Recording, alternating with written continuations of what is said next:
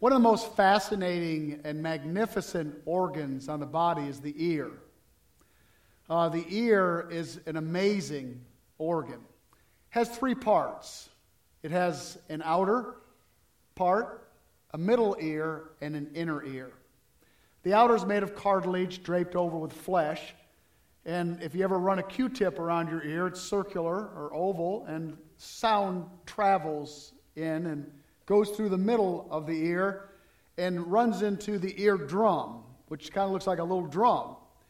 And it vibrates and sends signals to fluid. Really, your ear is in charge of your balance and your hearing.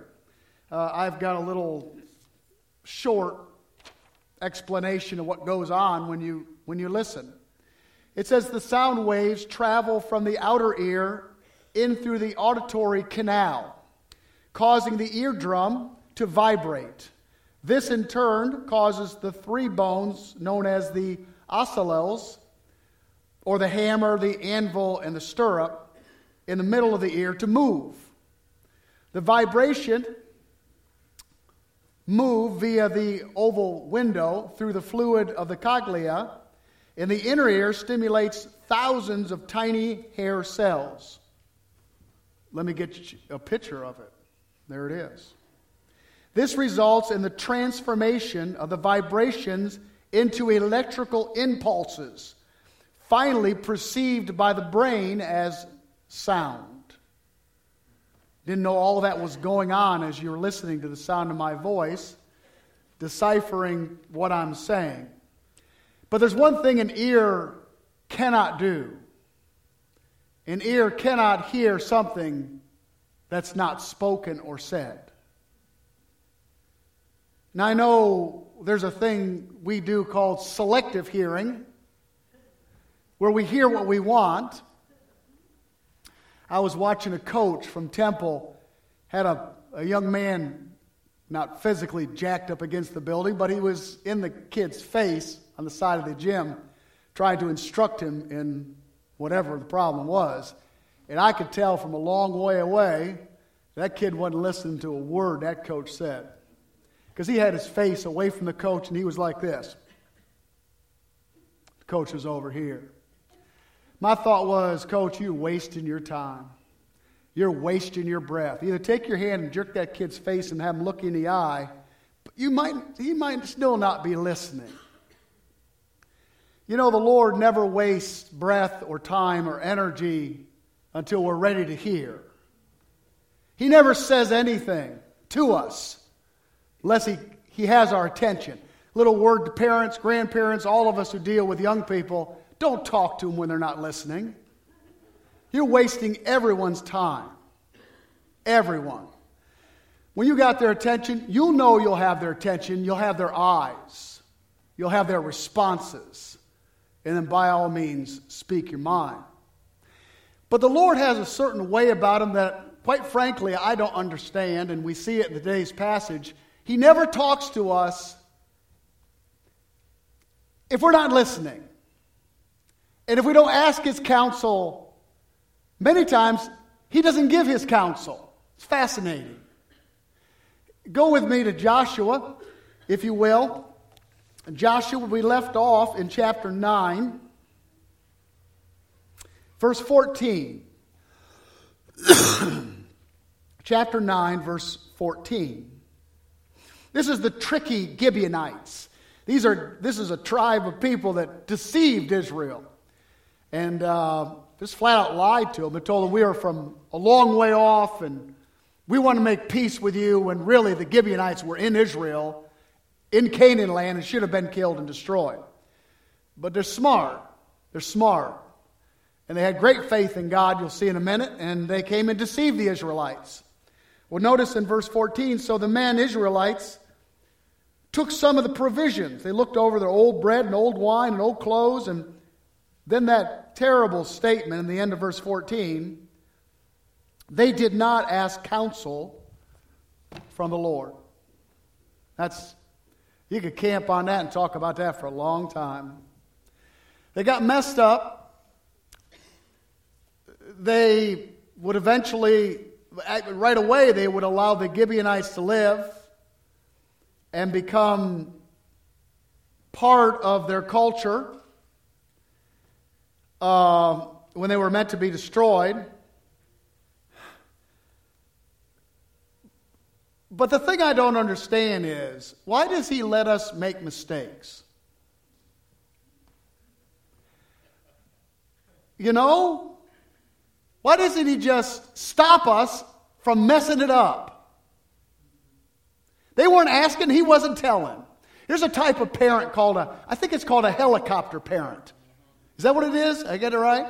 They hover. I've seen them in action. You know? Everywhere the kids go, they're hovering over them. They're hovering over them. Probably goes into teenage years sometimes too. You know, just hover. Well, I think you ought to hover over teenagers. Amen. Thank you. But for little ones, I mean, every little move, everything they say, they're just hovering. Helicopter parents. God's not a helicopter father. He gives us enough room to mess it up. He gives us enough room to make mistakes. Now, I think like any good parent, he's not going to let you walk off a cliff. You know? When the kids were small, I let them make mistakes, but I didn't let them walk out in the middle of Normandy Boulevard. So I think the Lord graciously restrains us from time to time and saves our lives. But you and I both have made terrible, bad decisions that we paid for.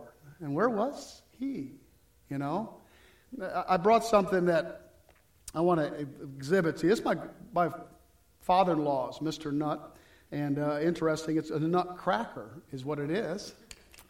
And I watched him crack pecans for a lot of years on that picnic table in the screen in porch, and I got a pecan here. Now, pecan, that doesn't do you a bit of good right there, you know. You're not going to eat it like that because it's got a hard outer shell. So it sits in here, and you adjust the distance, and we'll give this thing a try and see if it'll... Oh, yeah. Two things. The pecan is old and rusty, and there's no shells. There's no nut in it. But I'm disappointed. And number two, I had the hammer a little too far in. It destroyed the nut. So there goes the illustration.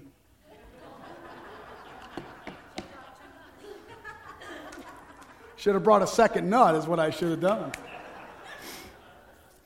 We got a hard outer shell. We're stubborn, aren't we? We want to do it our way, and nobody can tell us anything, and the Lord can't tell us anything. And I'm telling you, through circumstances, he cracks all that stuff, doesn't he? He cracks us down. Because the good meat's inside, isn't it? Where he wants to get to is our hearts and our lives. He wants to get us to a place where we're so knee-jerk reaction that when things come into our lives, we stop and say, well, let's ask the Lord. Let's ask counsel of the Lord. Well, let's go on in the story. Verse 15. So Joshua made peace with them. Terrible mistake. He should have killed them, and he's making peace with the enemy. He made a covenant with them to let them live. He wasn't alone, notice, and leaders of the congregation swore to them.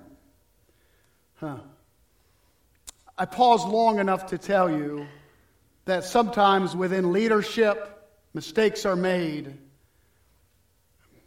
There almost creates a group numbing. I don't think Joshua was this way, but there are leaders who are very dictatorial and very intimidating, and no one on the staff wants to challenge something they say or want to do.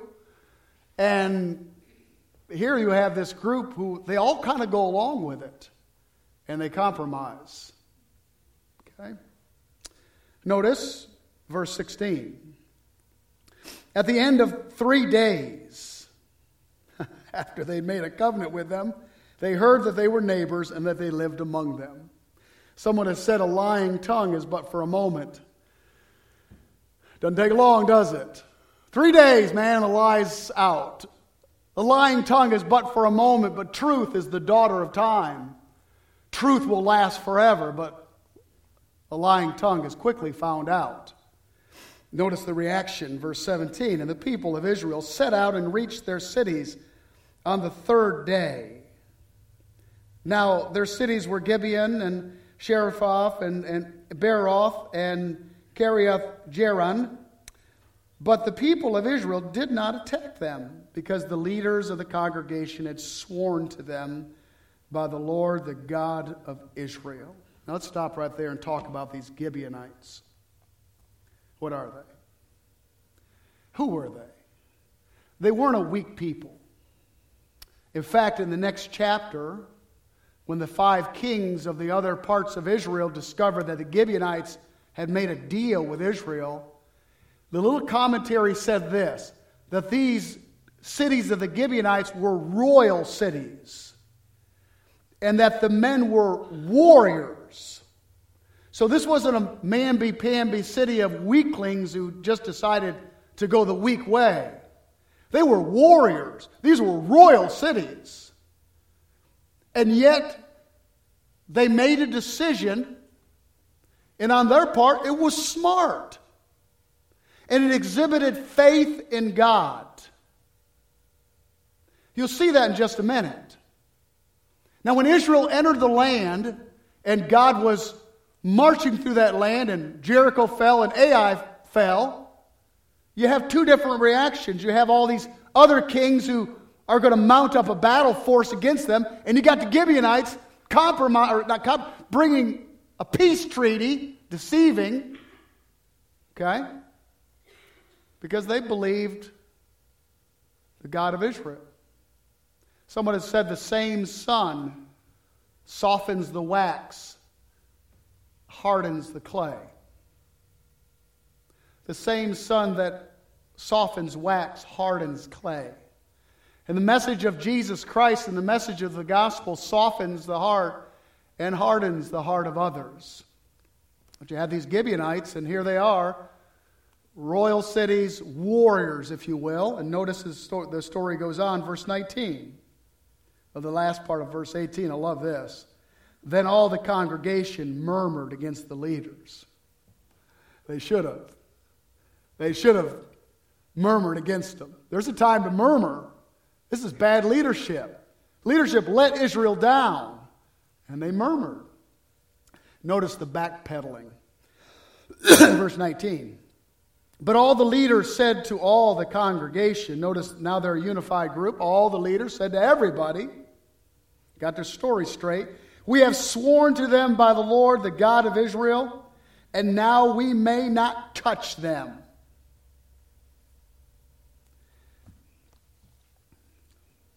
What's going on? You have 2 different attacks from Satan. I want you to see this underlying attack from the enemy to the camp of Israel, because he does the same to us. You have the kings that are going to come to battle. They're in your face. They're the roaring lion who seeks to devour whatever he can. But then you have the other strategy of the enemy, the deceitful serpent who sneaks in. You have the frontal assault and you have the back assault through the Gibeons. Now, the deceitful of smart on the Gibeons, dumb on Israel, but the plan of Satan was that they make a covenant, watch this, and then they'll break the covenant. And they'll lose their testimony and strength within the land. See?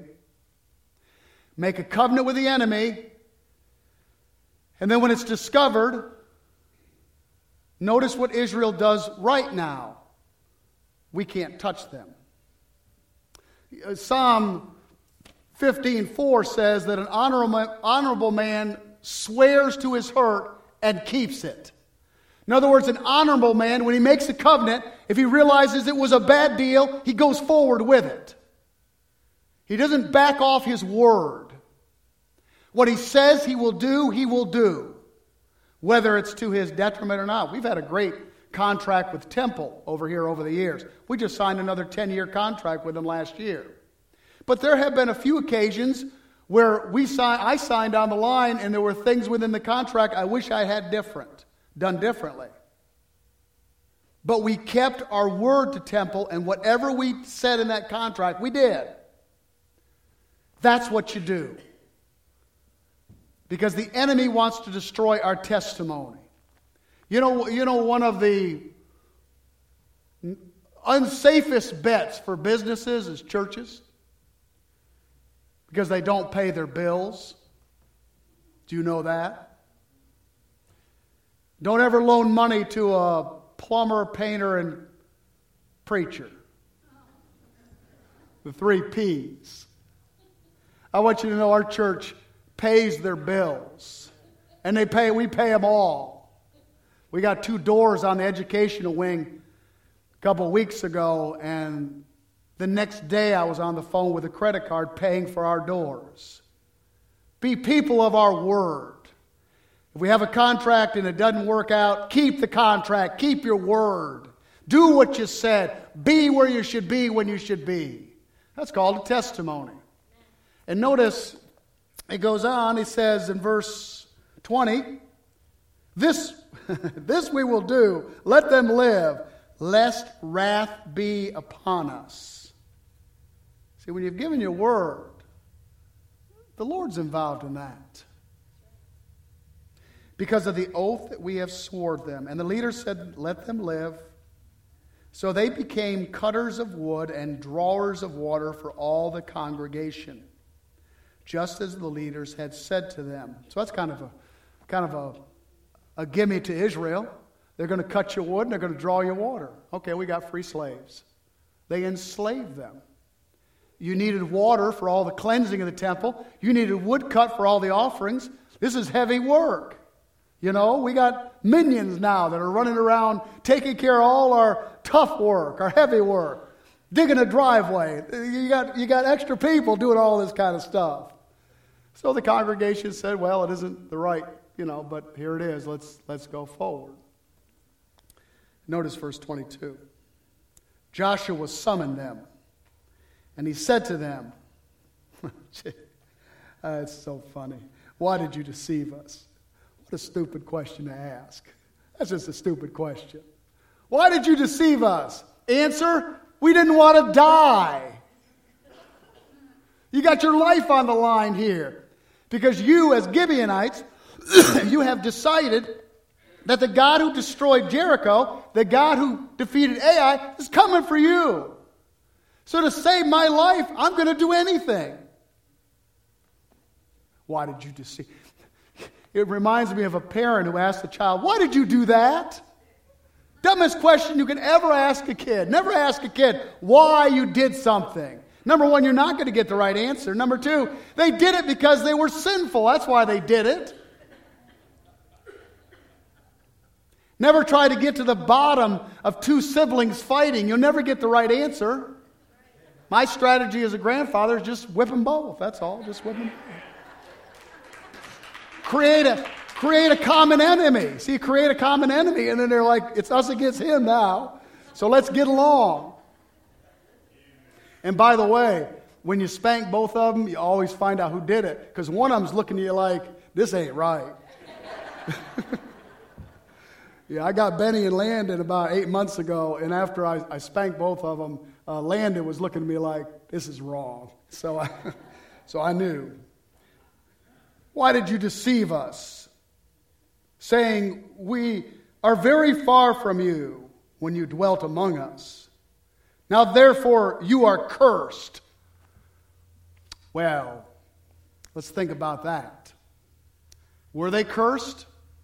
Number one, they got to live. Okay, they didn't die. Number two, they were going to tote water and cut wood for the house of God. I think there's a psalm that talks about blessed are those who come into the courts of the Lord. They're going to be in the presence of Jehovah God working in the temple. You call that cursed? I'd rather be a live slave than a dead Gibeonite, wouldn't you? I'd rather work in Jehovah's temple than serve the pagan gods of Canaanite any day. But I guess maybe Joshua wanted to say it for the people, say it for them, say it so it sounded good. You are cursed. And some of you, I don't know why he says some of you shall never be anything but servants, cutters of woods and drawers of water for the house of my God. Now look what they answer. There are many times in Scripture that the faith of the pagans is greater than the faith of God's people. You know that? A lot of times, pagans believe in the God of Israel more than Israelites ever did. They answered Joshua, verse 24, because it was told to your servants for a certainty that the Lord your God had commanded his servant Moses to give you all the land and to destroy all the inhabitants of the land from before you. So we feared greatly for our lives because of you, and we did this thing. Beautiful. They feared the Lord. They trusted, they believed that God was going to actually give them the land, and they came and placed their faith. Matthew Henry has this to say about the Gibeonites, and I love this quote. Henry says this: they consider that God's sovereignty was incontestable, that his justice was inflexible, that his power was irresistible, and therefore they tried his mercy. That's good, isn't it? I can't resist him. His power is irresistible. His justice is inflexible. I cast myself on mercy. And God spared their lives. Smart Gibeonites. Can't justify their lying, but they're alive, aren't they? They remind me of Rahab. Rahab lied, but she lied because she believed God, and her and her house were saved. Let's finish the story. Verse 25. And now, behold, we are in your hand. Whatever seems good and right in your sight to do to us, do it.